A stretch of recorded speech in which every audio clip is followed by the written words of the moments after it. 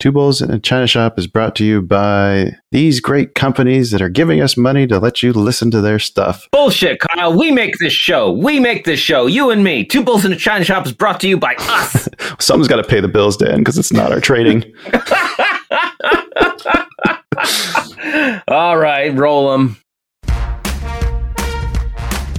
You are listening to an entertainment program put together by a company called Financial Ineptitude. Anything said on this show is not an endorsement or professional advice. Would you really want to tell a court of law you were suing us because you thought taking financial advice from two idiots on a podcast put out by Financial Ineptitude was a good idea? Really? Clown hat smiley face.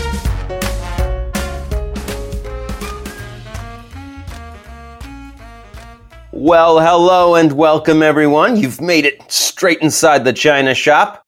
Turn that volume knob up to 10. Oh, no, turn it down to 1. We're getting loud today. Thanks for joining us. As always, I am Shopkeeper Dan. With me, as always, Kyle, creator of FinancialIneptitude.com. How are you doing today, Kyle? I'm doing good. Had a lovely nap, even though our guest maybe doesn't believe in naps as much as we do. That's right. Today we are joined by a very, very special guest, Ross Klein from ChangeBridge ETFs. How are you doing today, Ross? I am great, guys. Thanks for having me on. Oh, we've been trying for, God, how long has it been now? You reached out to us back in what was that, the summer? I know I had a job when we first talking. It has been a few months of us going back and forth, so I'm really excited to be here and chat with you today. Us too. Yes. I understand you do have a very, very special, heartfelt message to lead off with. I'm on the edge of my seat. I'm really eager to hear. Oh, great. Yes. So off the top, there are a few things compliance would like us to share with you. Everything we tell you today is our view. We believe it's true and correct to the best of our knowledge. However, we cannot guarantee that everything is correct. Obviously, when we speak about the future, we cannot guarantee any of the outcomes we'll talk about in this presentation. Investing involves risk. Past performance is not indicative of future results.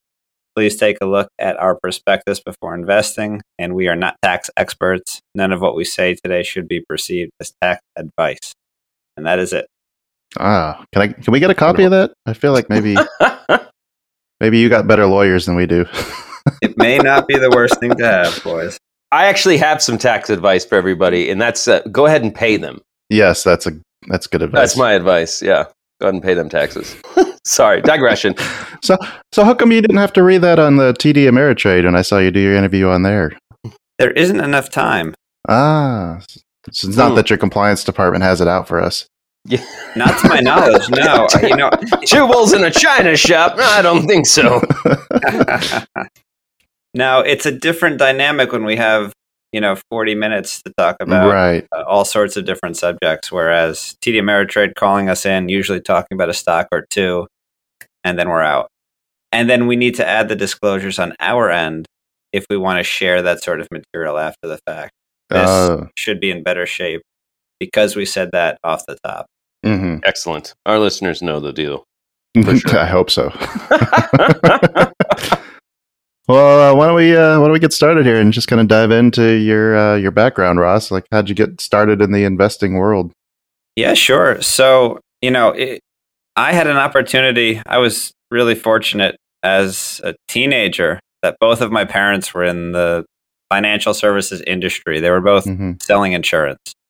And on Sundays, I had a chance to read the paper with my father, and he showed me the tickers and the quotes, which back then were in percentages, fractions, 1/8. Oh, yeah. Yeah. So I'm dating myself here a bit. Yeah, a little bit. And I was enthralled by the concept of not having to pick up a wind blower, a snow blower, a shovel, and that I could still make some money. And so that grasped me from the age of 13 until I started my career at Boston Partners. I was on the long short team there. I was there for 10 years out of school. And those were formative years. I got to learn from some of the best equity analysts that I think, are in the business. And that really propelled me to have the opportunity to start ChangeBridge. in February of 2020. So not your traditional route to getting to where we are here, but really fortunate for my parents. Glad to have the opportunity. Great learning experience at Boston Partners from fantastic mentors. And here we are now. So how did you get into that job? Did you have to go to school too, or? I did. I had to go to school. I went to Babson College, which is a small entrepreneurial school in Massachusetts. Mm-hmm. Not originally from Massachusetts, but the school just appealed to me. I had sort of this entrepreneurial kick that I apparently haven't kicked yet. And another fantastic opportunity. Great professors. They have just a wonderful finance department. It's called the Cutler Center. They actually have a program where students are able to manage a small percentage of the endowment. Oh, really? To talk about real world experience while you're in school. Yeah. So for anyone listening who's thinking about a career in finance and they're in that stage of their life where they're looking at schools, I would not overlook Babson. Babson. We'll make sure we put a link to that in the description. So, I mean, I'm assuming those moves are monitored by the professor. Like, can you get a student blowing out the endowment? Oh, absolutely. Yeah. So, the way they practice is much like an investment committee at a large organization. Okay. So groups of students manage different sectors. They have a leader in each sector. There's a professor who manages them. They have in-house investment managers who are experienced on the field, mm-hmm. who give the students guidance. So it's really an all-encompassing experience. They do a good job there, and a lot of other schools I think are following suit now.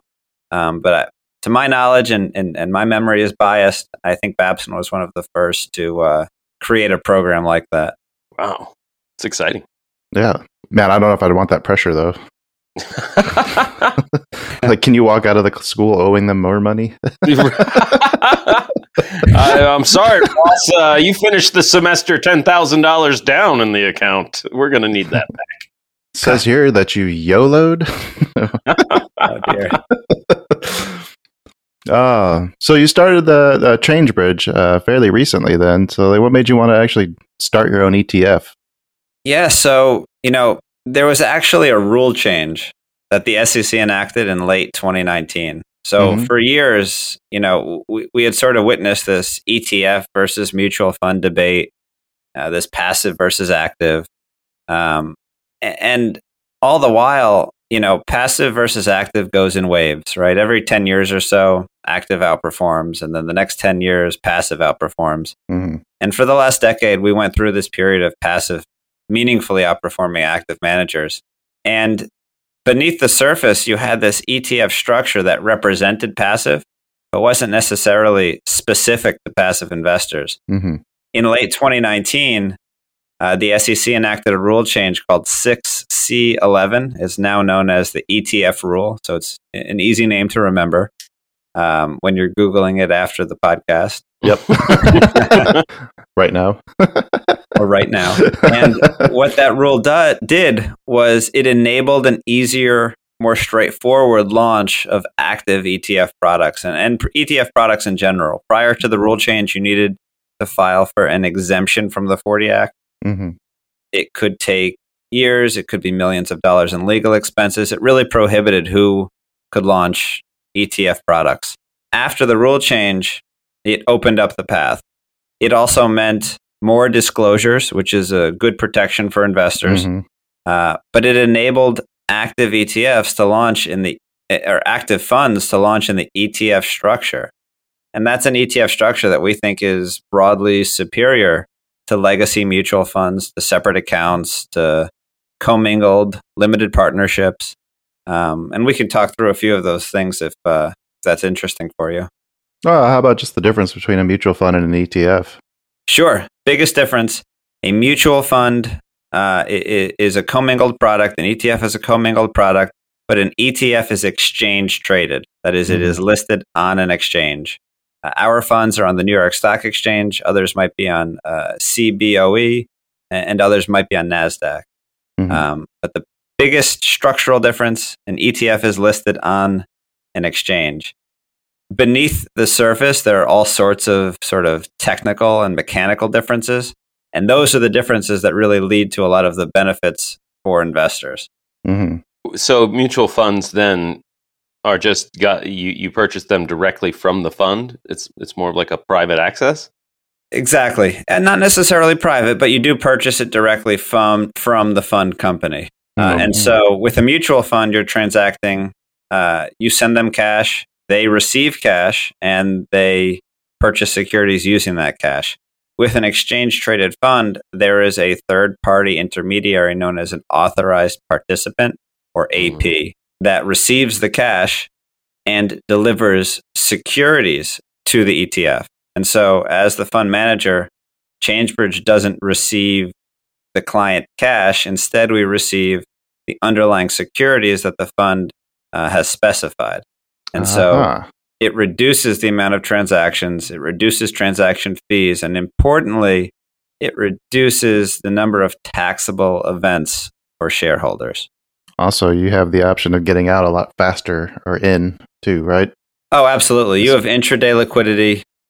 You have transparency into everything. We're fully transparent. So at the end of every day, you can see everything that we held that day on our website. So if you go to changebridgefunds.com, you can see every single holding in our long short fund, longs and shorts, and you can see every single holding in our sustainable equity fund.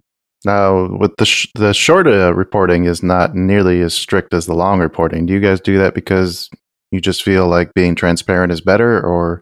Well, with an ETF, with a fully transparent ETF, you report everything. Okay. We could have gone down the route of what's called an active non-transparent ETF or semi-transparent. But Vince and I, when we designed this company and this fund, these funds, we wanted our investors to have access to what we were holding. We want to provide the investor community all of the resources they need to make a decision as to whether or not they'd like to own our funds. I like that. I think transparency needs to be. I think everything should be transparent like that, personally. Agreed. And just trust me with your money. Just trust me. Yeah, exactly. I got this, Kyle. I got it. And it goes back to this notion of short selling being, bad, right? Yeah. That short sellers are largely villains. I think a lot of the problem is around transparency and access. Without an active ETF structure, it's very difficult to access a portfolio of short securities. Here's the issue that I've seen with or why I think people don't like short sellers. You ever play craps? I know the game. Yep. Okay, so the stock market is kind of like a craps table where everyone's betting the pass line, but the short seller is the guy who comes in, he's betting against the table, basically. So people just, I don't know, they just don't like to see that. It kills the energy, it saps the momentum. I hear you. That's fair. I think it's more of that than anything else. And I don't know, they're always, anytime you see them on Reddit or any of those other ones, they're loud, they're boisterous, they're making... they're just gloating when everyone else is losing money. It's like, stop being a dick. Just take your money. Be happy. All that being said, if we're able to offer it in a way that anyone can access it and everyone knows exactly where we stand on our positions, we think it's an improvement on the status quo. Oh, 100%. Yes. And I'm not saying there's anything wrong with short selling either. I think it's healthy and important for the good market to function. It is interesting, right? Because it would be easier to convert someone from short a security to being neutral on that security than to convert someone who doesn't own a security to owning it. And so the incremental buyer could very well be a short seller. So it's kind of a strange dynamic that they're viewed in such a negative light, and yet they're providing liquidity, they're providing price discovery. I think it's an important part of a properly functioning system. That's not to say that every short seller is above board, right? There are very few of us who I would argue are fully transparent and readily accessible. This active ETF concept, putting a long short fund into it, you can count on hands and toes the number of funds that are taking advantage of that. So I'm not speaking broadly necessarily, but I do think that utilizing this structure is a step in the right direction. Mm-hmm. I've actually looked through your fund's holdings, and I think I made a little bit of money on IBM after reading your report on it. You're long or short? I went short on it. Okay. Yeah. Actually, we just noticed Chanos was out talking about being short IBM this afternoon. So, oh, really? We're in decent company. That's such an interesting example because they've and IBM is a short in CBLS, and you can see our full holdings at changebridgefunds.com. But IBM, if you've owned it for 20 years, you've underperformed the S&P by more than half. Oh, wow. This is a company with structural flaws. They pay out a dividend. That is the bulk of the return that shareholders have received in the last 2 decades. Mm-hmm.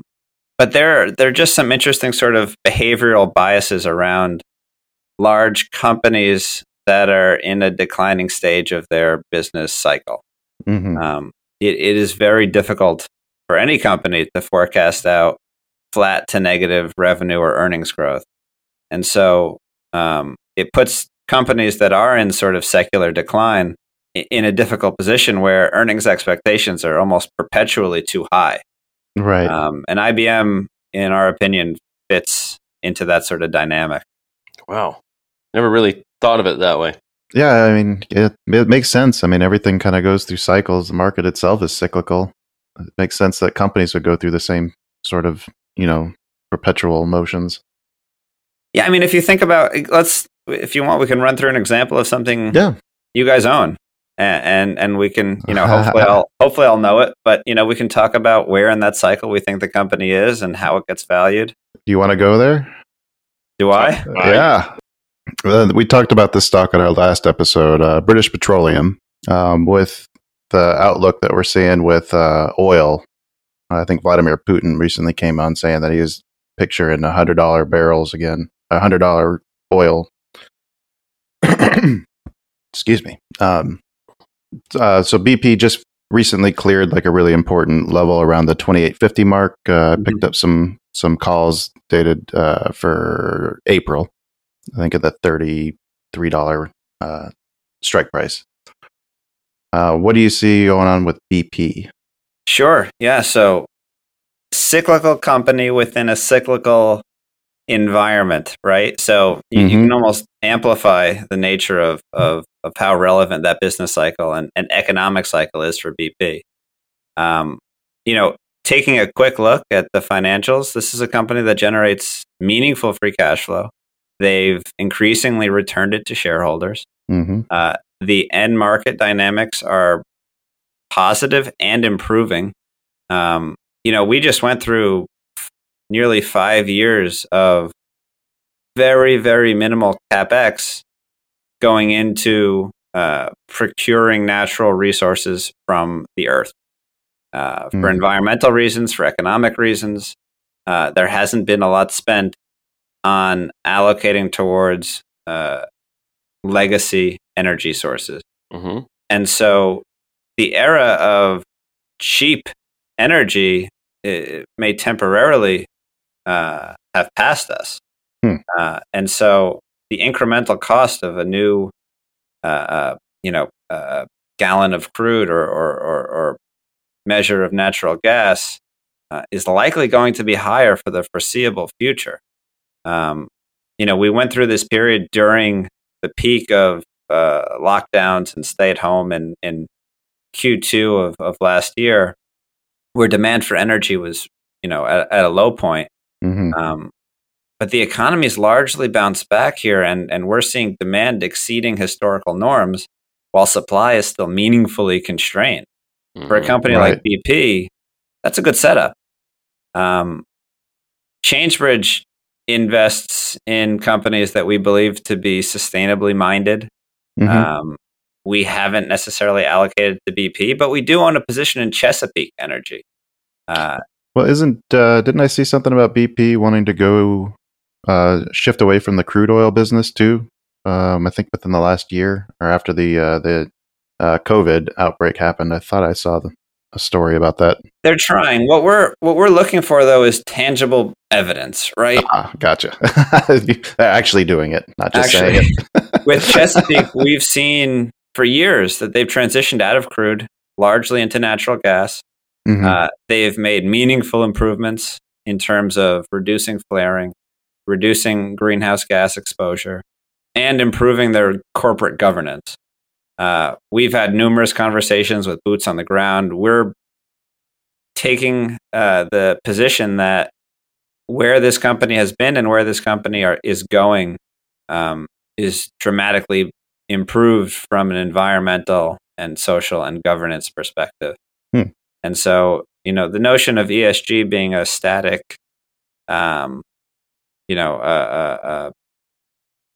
picture, is one that we think doesn't necessarily paint, a full picture for investors. And so, as we get back to BP, I haven't assessed it from an ESG perspective, but looking at the financials, understanding where we are in sort of the commodity cycle, I think it's an interesting investment here, but not one that we would promote because of our, firm stance that companies should be actively considering how much of an impact they have on all stakeholders, and that includes the environment, it includes the suppliers, it includes employees, it includes customers, and certainly shareholders as well. It seems like we are starting to see more of a shift towards that too amongst companies. I know Salesforce has been really active as far as like fighting for things that they believe in. That's not something that I remember seeing much of when I first started, paying attention to this stuff 10 years ago. They have, and you know what? Salesforce has been for a while. They did it before it was popular. Yep. They did it before investors asked for it, and that's top-down culture. That's something that they have been focused on, and management and founders especially have valued. And so, we're fortunate that we have an opportunity to talk to a lot of management teams and really try to make an assessment of sincerity and how genuine these efforts are. I'm not speaking about Salesforce when I say this, but they have been. We haven't spoken to management at Salesforce recently, but you can see it in 10 plus years of them talking about environmental standards and relationship with employees mattering meaningfully. Well, that's very, very interesting. But to step back for a minute on business life cycles and looking at a few of the things we own, what about a company that's trying to completely restructure and rebrand like BlackBerry? Going to go through all the memes today.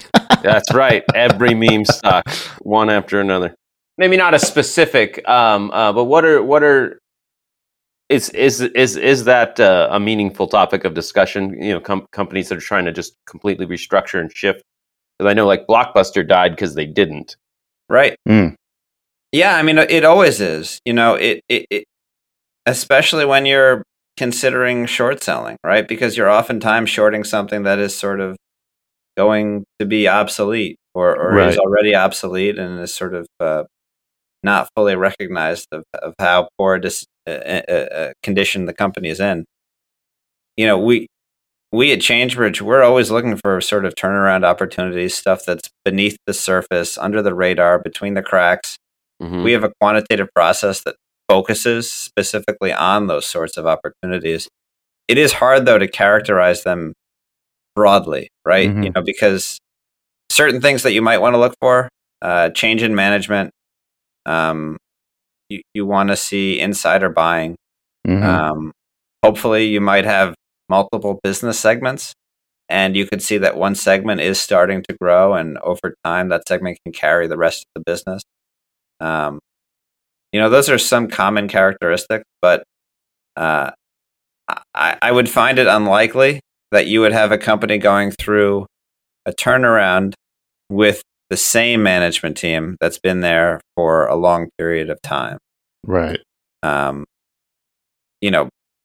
Without, having a change in chairman, change in CEO, CFO, that would be kind of a red flag in what's marketed as a turnaround story. Not speaking to any security in particular here, but just sort of thinking through pattern recognition and some of the items that we found to be particularly interesting. That's really good stuff, though. I'm make sure when I listen to this, I make some notes and go through some of the ones that I've been watching. See how many follow that pattern, at least the ones that were successful. Yeah, and insider buying's a big deal. Yeah. If you've got a management team that's stepping up and putting their own capital in, that's a vote of confidence. Another area that you could look at is in the filings, you can see how management is compensated. Mm-hmm. If it's largely stock, that's usually a good sign. You can usually see what defines a bonus in terms of what characteristics or criteria need to be hit, whether it's EBITDA margins, whether it's revenue growth. This is all out in the open. It's publicly available. So it's worth gauging whether those bonus criteria fit what the company is saying is important to them. That's a good point. So it sounds like you really spend a lot of time doing some really good due diligence research. How much time do you think you spend any average week managing these funds, doing this kind of research? How many hours are there in a week? Right, all of them, all of the hours. The vast majority. I mean, this is a full-time and then some position, and it's one that I love. There's no shortage of information that we can soak in. Mm-hmm. Having resources at our fingertips with full disclosure regulations that the SEC has enacted, the playing ground is as even as it's been in any of our investing lifespans, and in your parents' lifespans, and your grandparents' lifespans. We all have an opportunity to do real fundamental work on companies today and have a relatively level playing field. It's fantastic for individual investors and for professionals alike. Hard work and diligence pay off. Knowing where to look, looking for patterns. I would refer back to Malcolm Gladwell's 10,000 hours concept. The more you do this, the more patterns you pick up, the more you recognize, hey, that's important or that's not quite as important. That's not to say that a young person doesn't have an opportunity or an amateur doesn't have an opportunity to, hit the ball out of the park. They do. They absolutely do. But it does provide some opportunity for the folks who are a bit more experienced to take advantage of things they've seen in the past. And Vince and I have 30 plus years of professional experience doing this, collectively. But it's not to say that we have some exclusivity on good ideas. Right. Well, that's one of the things I love about is doing the show, especially. It's just all the different people that we get to talk to, all the different philosophies. You might talk to someone who is purely technical. You might talk to someone who's purely quantitative. You might talk to someone who's purely fundamental. They could all be right. Right. Yeah. Exactly. They may be right for different reasons. They may be right for different time horizons. But that's one of the beautiful things about this business. Yes. We all have an opportunity, but it requires discipline. My IBM trade, I think, was less than a day. See, so your time horizon and ours are completely different. Much different, on yes. that trade. Yep. Well, it was supposed to be a monthly or like a couple week swing trade, but it made its move like the day after I bought it. So I got out and took my money. Gotcha. And see, so that's your discipline, right? Yeah. Knowing where you have an opportunity, an advantage, some sort of skill set or strength, that's as important as anything else. Mm-hmm. Know thyself, right? It's one of the rules that we publish on our website. And I think it's important for all investors, regardless of experience, age, wisdom, strategy, structure. Try to understand what your discipline is and stick to it.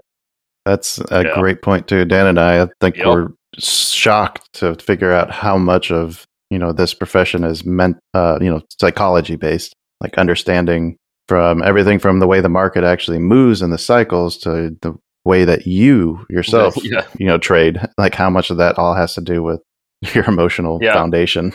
I've had to get to know myself a lot better than I thought I would. Even things like time of day, how recently you had a meal. Yeah. That all affects your mood. Yeah. And so understanding that we're not perfectly rational beings and trying to have a gauge on our own strengths and weaknesses is a huge undertaking, but also a huge opportunity.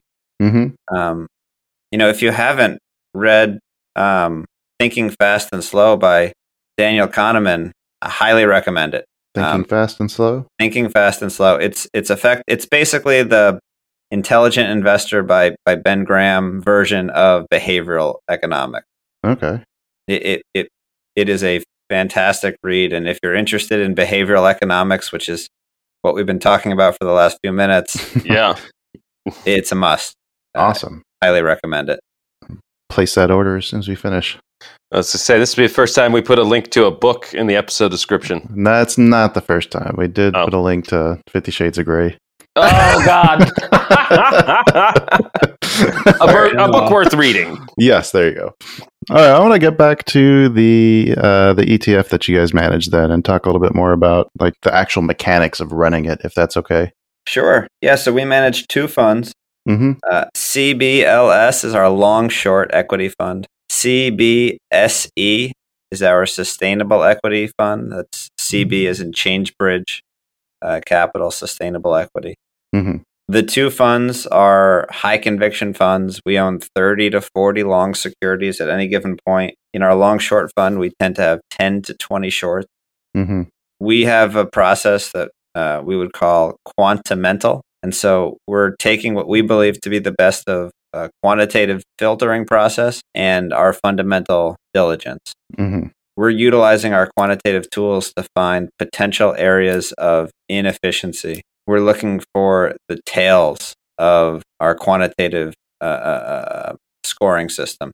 Basically looking for companies that there may be a misunderstanding between the company's stated financials and underlying fundamentals. And it doesn't necessarily indicate that this is a long idea or a short idea. What the models are doing are telling us that there's an opportunity here. Go dig deeper and find out what it is. Right. See if there's an opportunity to unlock some alpha.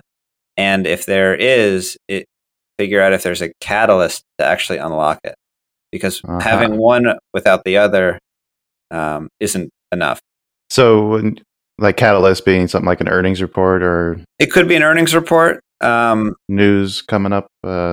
It could be, a biotech company that has some FDA announcement coming up, and we don't know which direction it's going, obviously. Right. But that's a very definable catalyst. It could be a company that recently had an acquisition or a divestiture, or a competitor went out of business. There's some change afoot.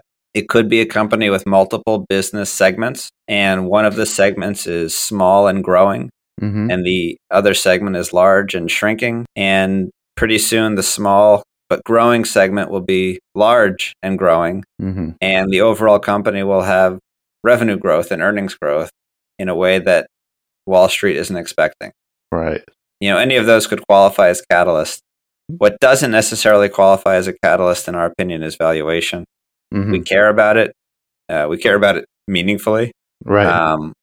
But cheap doesn't become expensive without something changing, usually. And on the flip side, expensive doesn't often become cheap without something changing.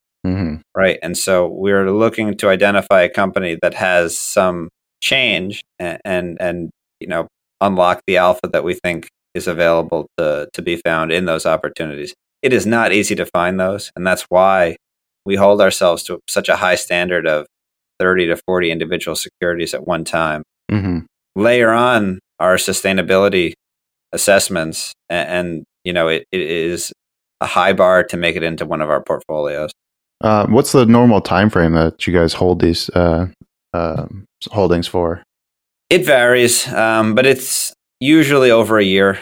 On the long side of the portfolio, it kind of fall into two buckets: compounders that we believe have been discounted for some reason that we think is temporary or transient, and companies that are just totally misunderstood, that we think we might have an opportunity to unlock some alpha in the shorter term. On the short side, the turnover is a bit quicker. These are companies that have a catalyst.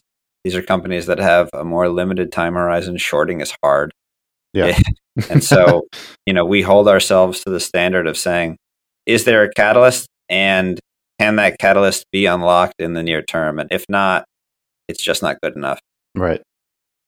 Are you allowed to talk about some of the specific catalysts that are coming up that you've seen for companies that you currently hold? Yeah, I mean, I can give you an example. We have a current short position in a company called Wix. Wix makes it's actually a fine service, but Wix makes it easier for individuals and businesses to create websites. They were one of the first to do this, and there's really nothing wrong with the service itself. The problem is the competitive landscape has gotten much tougher. Yeah. And they're currently lapping what was actually a great environment for them during COVID-19 lockdown. And so more and more people created websites, more businesses shifted to e-commerce, and now we're lapping that really impressive period for the company. And so the comps, the year-over-year comparisons are much tougher. Additionally, in the last quarter, we saw a company that had declining gross margins, and that's been happening for more than a year now. But as they transition into ancillary services, the quality of their revenue is getting a little bit worse, in our opinion. And so having access to Google Trends and certain website traffic scanners, we can see that the situation in the summer likely hasn't improved. And again, this is just deep fundamental analysis and scrubbing the internet for resources and using everything that's available to us, that's available to everyone, to sort of triangulate an assessment of what the short-term earnings performance might look like. Listening to you talk and just learning more about the way you guys manage your fund, it almost feels like actively managed is kind of a misnomer, or at least it doesn't. Like when I think of an actively managed fund, I think of like Cathie Wood posting every week, like I bought this, I sold this, I bought this, I sold this. It sounds like you guys are still with the long time frame or horizon that you're looking at. You're making smart, informed decisions, and you're taking your time with them. You're not looking to try to flip these things real quick. Oh, absolutely. We're not a high turnover fund. We're not transacting incredibly frequently. We're monitoring diligently and watching the portfolio every day, all day, right? But not necessarily turning the portfolio over as often as an ARK funds, for instance. That said, though, this active dynamic, we measure something called active share, which we would define as the difference between funds holdings and an underlying index holding. The largest index, the most popular one, is the S&P 500. And you've both taken a look at our website and seen our holdings.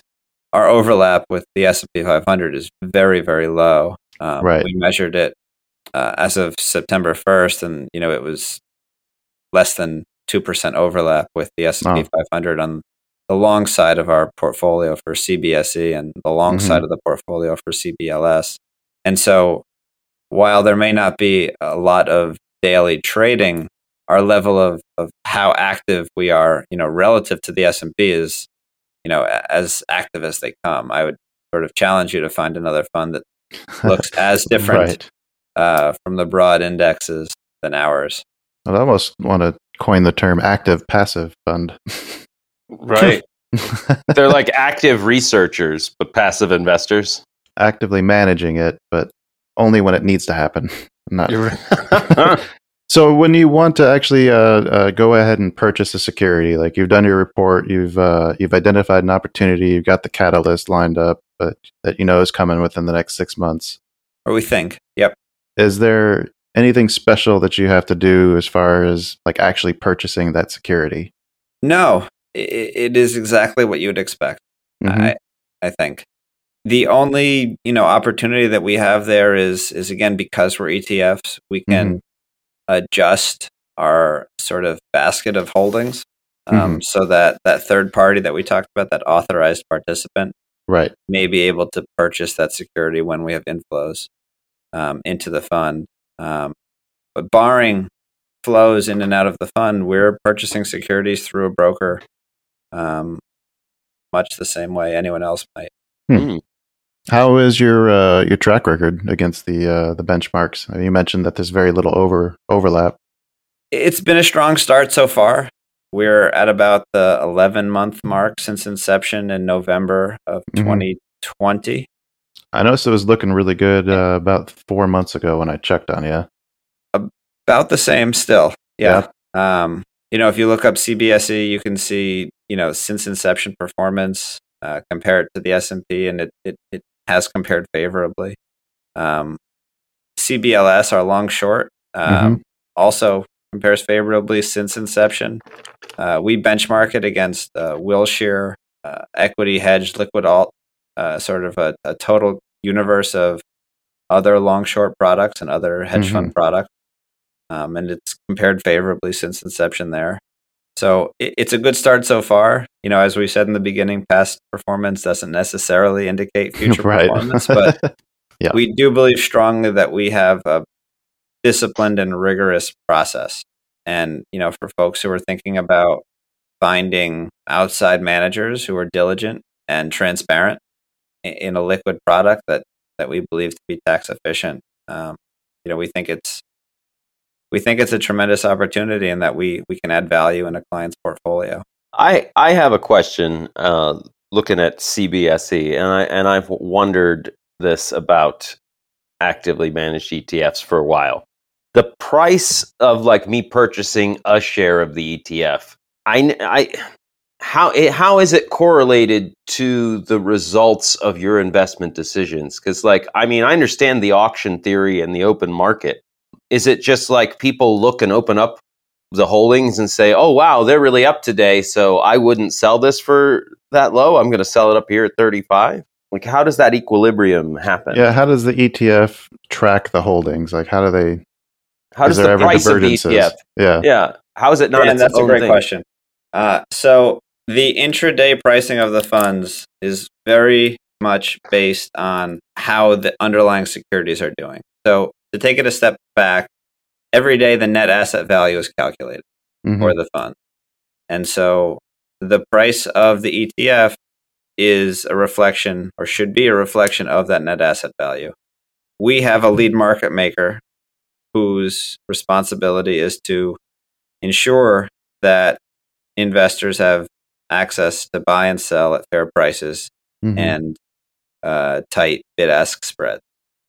And so those authorized participants that we talked about earlier, they know what the holdings were as of the prior day, and they have algorithms that calculate what the NAV, the net asset value of the ETFs, should be during the day. And so if someone were to attempt to trade in the funds, those authorized participants are incented to keep the securities, the ETF itself, near its actual NAV during the day. And they do a fantastic job of it. Our lead market maker has been, a shining light in this whole process. They've done a fantastic job of ensuring that investors who want to buy and sell in the funds have ample liquidity to do so. And liquidity is really an interesting topic for ETF, because when you think about liquidity, you think about how many shares were traded that day, right? That's secondary market liquidity. With an exchange traded fund, there's an additional source of liquidity called primary liquidity. And that is how liquid are the underlying holdings of the fund. And so, because we own generally liquid securities, an investor could allocate meaningful amounts of money into the funds, and it wouldn't make a difference to us from a trading perspective. Gotcha. And so, so like if someone plunked down like a huge sum of money, it wouldn't cause the underlying securities to go skyrocket? Or no, not at all. What we would guide and advise is to use a limit order, something that I'm sure your audience is aware of, given your trading pedigree. I hope so. Limit order. All right, I'll look that up. For your notes, you can put that in the post podcast notes. Yes. Limit order. I'm gonna add it. Things we learned today. Right. So what does Vince do then? It sounds like you do all the work. Yeah, right. Oh, not at all. Not at all. Vince and I are co-portfolio managers. We bounce ideas off each other. Vince is a 16-year veteran at Cloud Capital, 20 plus years in the industry. Just a fantastic resource. He is going to laugh when I say this or be embarrassed, but I think in our industry there are a lot of smart people. I think there are some ethically grounded people. I am incredibly biased, but I think Vince is both. I couldn't be happier that he was comfortable working with me, that we were able to start these funds and work on these funds together. Just a fantastic teammate, incredible ally, and a great investor. So nothing but good things to say. I'm just incredibly grateful for his trust. Man, how'd you guys meet? A mutual friend had introduced us, and we had coffee, and then we had coffee again, and we had opportunities to share our thoughts on sort of how we perceive the industry and how we thought portfolios could be run. And, we both experienced witnessing the rise of ETFs separately. We were at different firms, but we both came away with similar conclusions about asking ourselves what we thought a modern asset manager should look like. And we had the luxury and the responsibility of putting together a fresh slate and asking ourselves, what should this look like? Should we use an ETF or a mutual fund or an LP or some other structure? Should the funds have 200 holdings or 30? Should we consider sustainability? And we thought that was a no-brainer. We thought having high conviction portfolios was incredibly logical. And we thought the ETF structure was just at the time and still the most client-friendly way to deliver a portfolio. I'm really, really, really just blown away about how much I thought I knew, but how much I really didn't know about what's happening with ETFs. Or just even due diligence and everything. Like every time we talk to somebody like this, then I feel like I need to go back to school. Right. Like, oh man, I didn't even think of that. That's brilliant.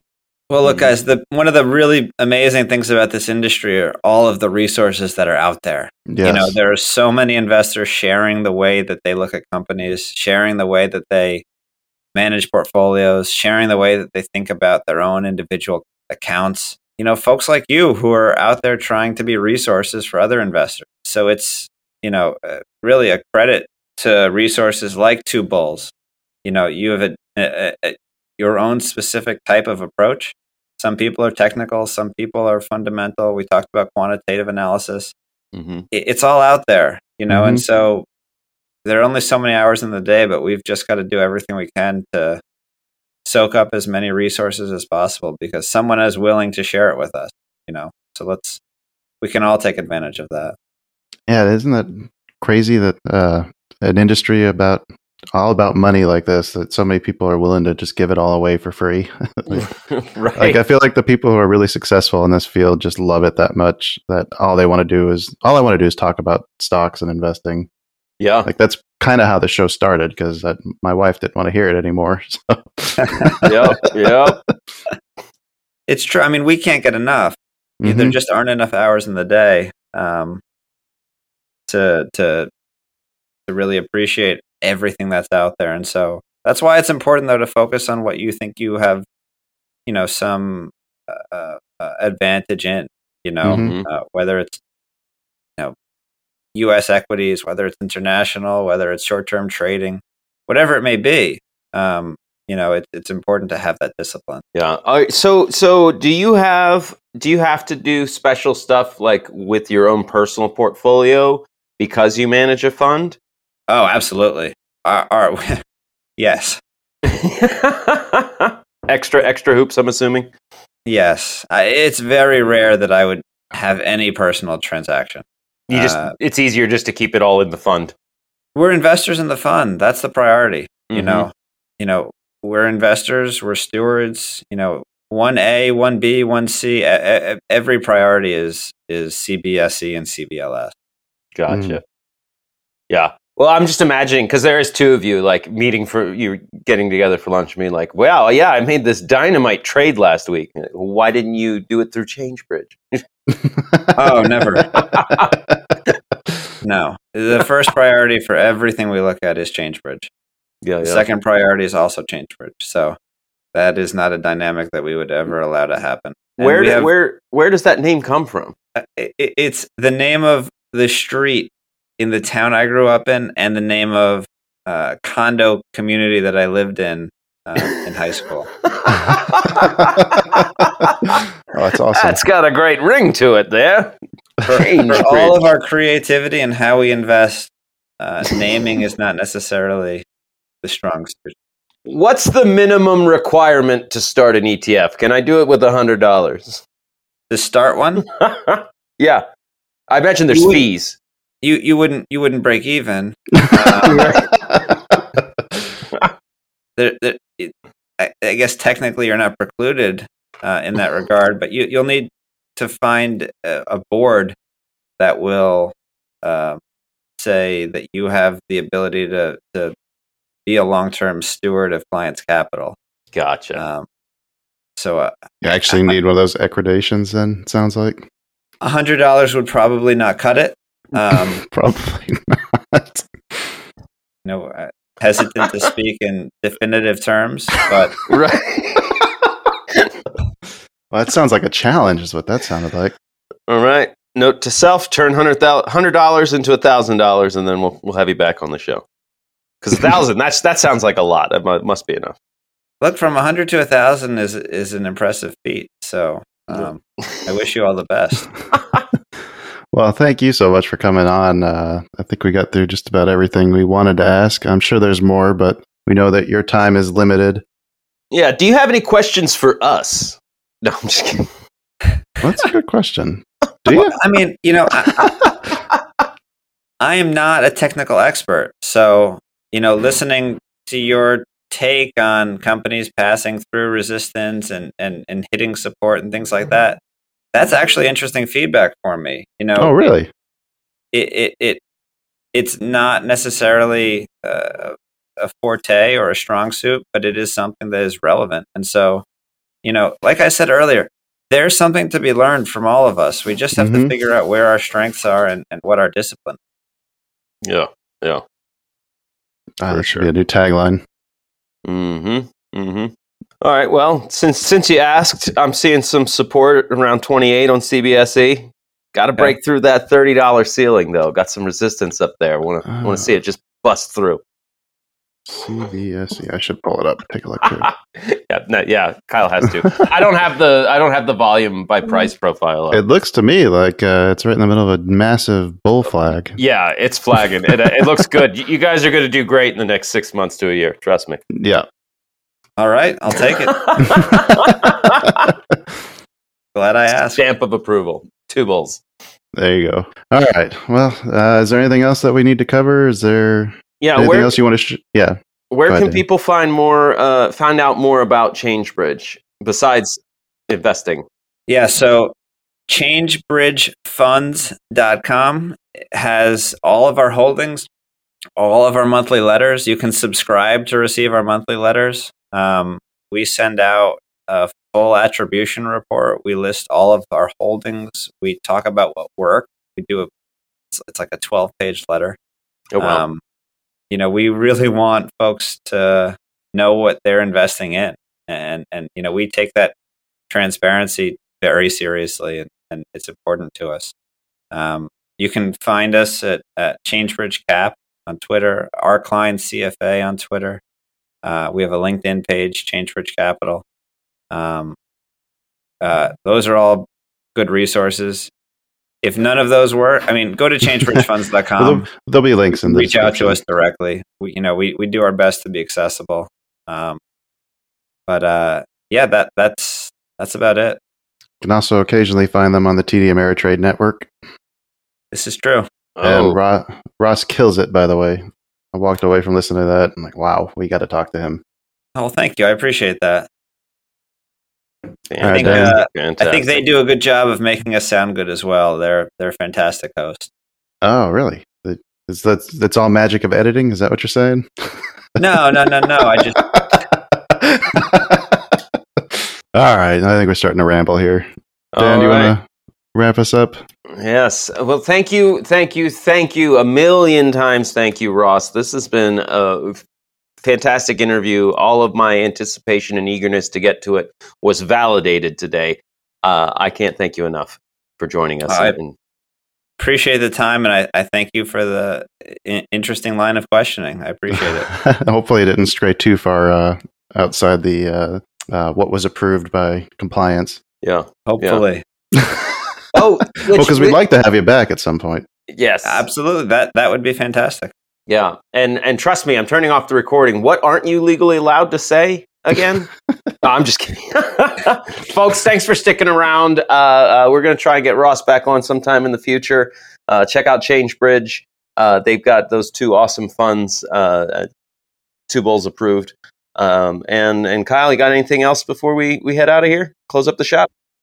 No, we'll have links for all that in the episode description. So yeah, definitely check them out. And thanks again, Ross, for joining. I know it's been a long road trying to get you on here, but it was definitely worth the wait. Oh, worth it. Well worth it.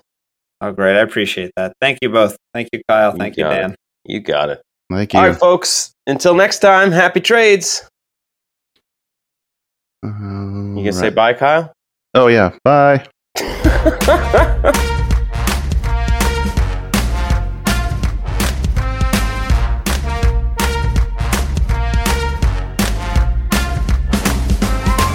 Two Bulls in a China Shop is an entertainment program, and all thoughts and opinions expressed in the show belong to the hosts and not of any company. They are not intended to provide specific advice or recommendations for any individual or on any specific security or investment product. It is only intended to provide entertainment about stocks in the financial industry of trading. If you make trades based on what you hear in this show, you assume all risks for those trades.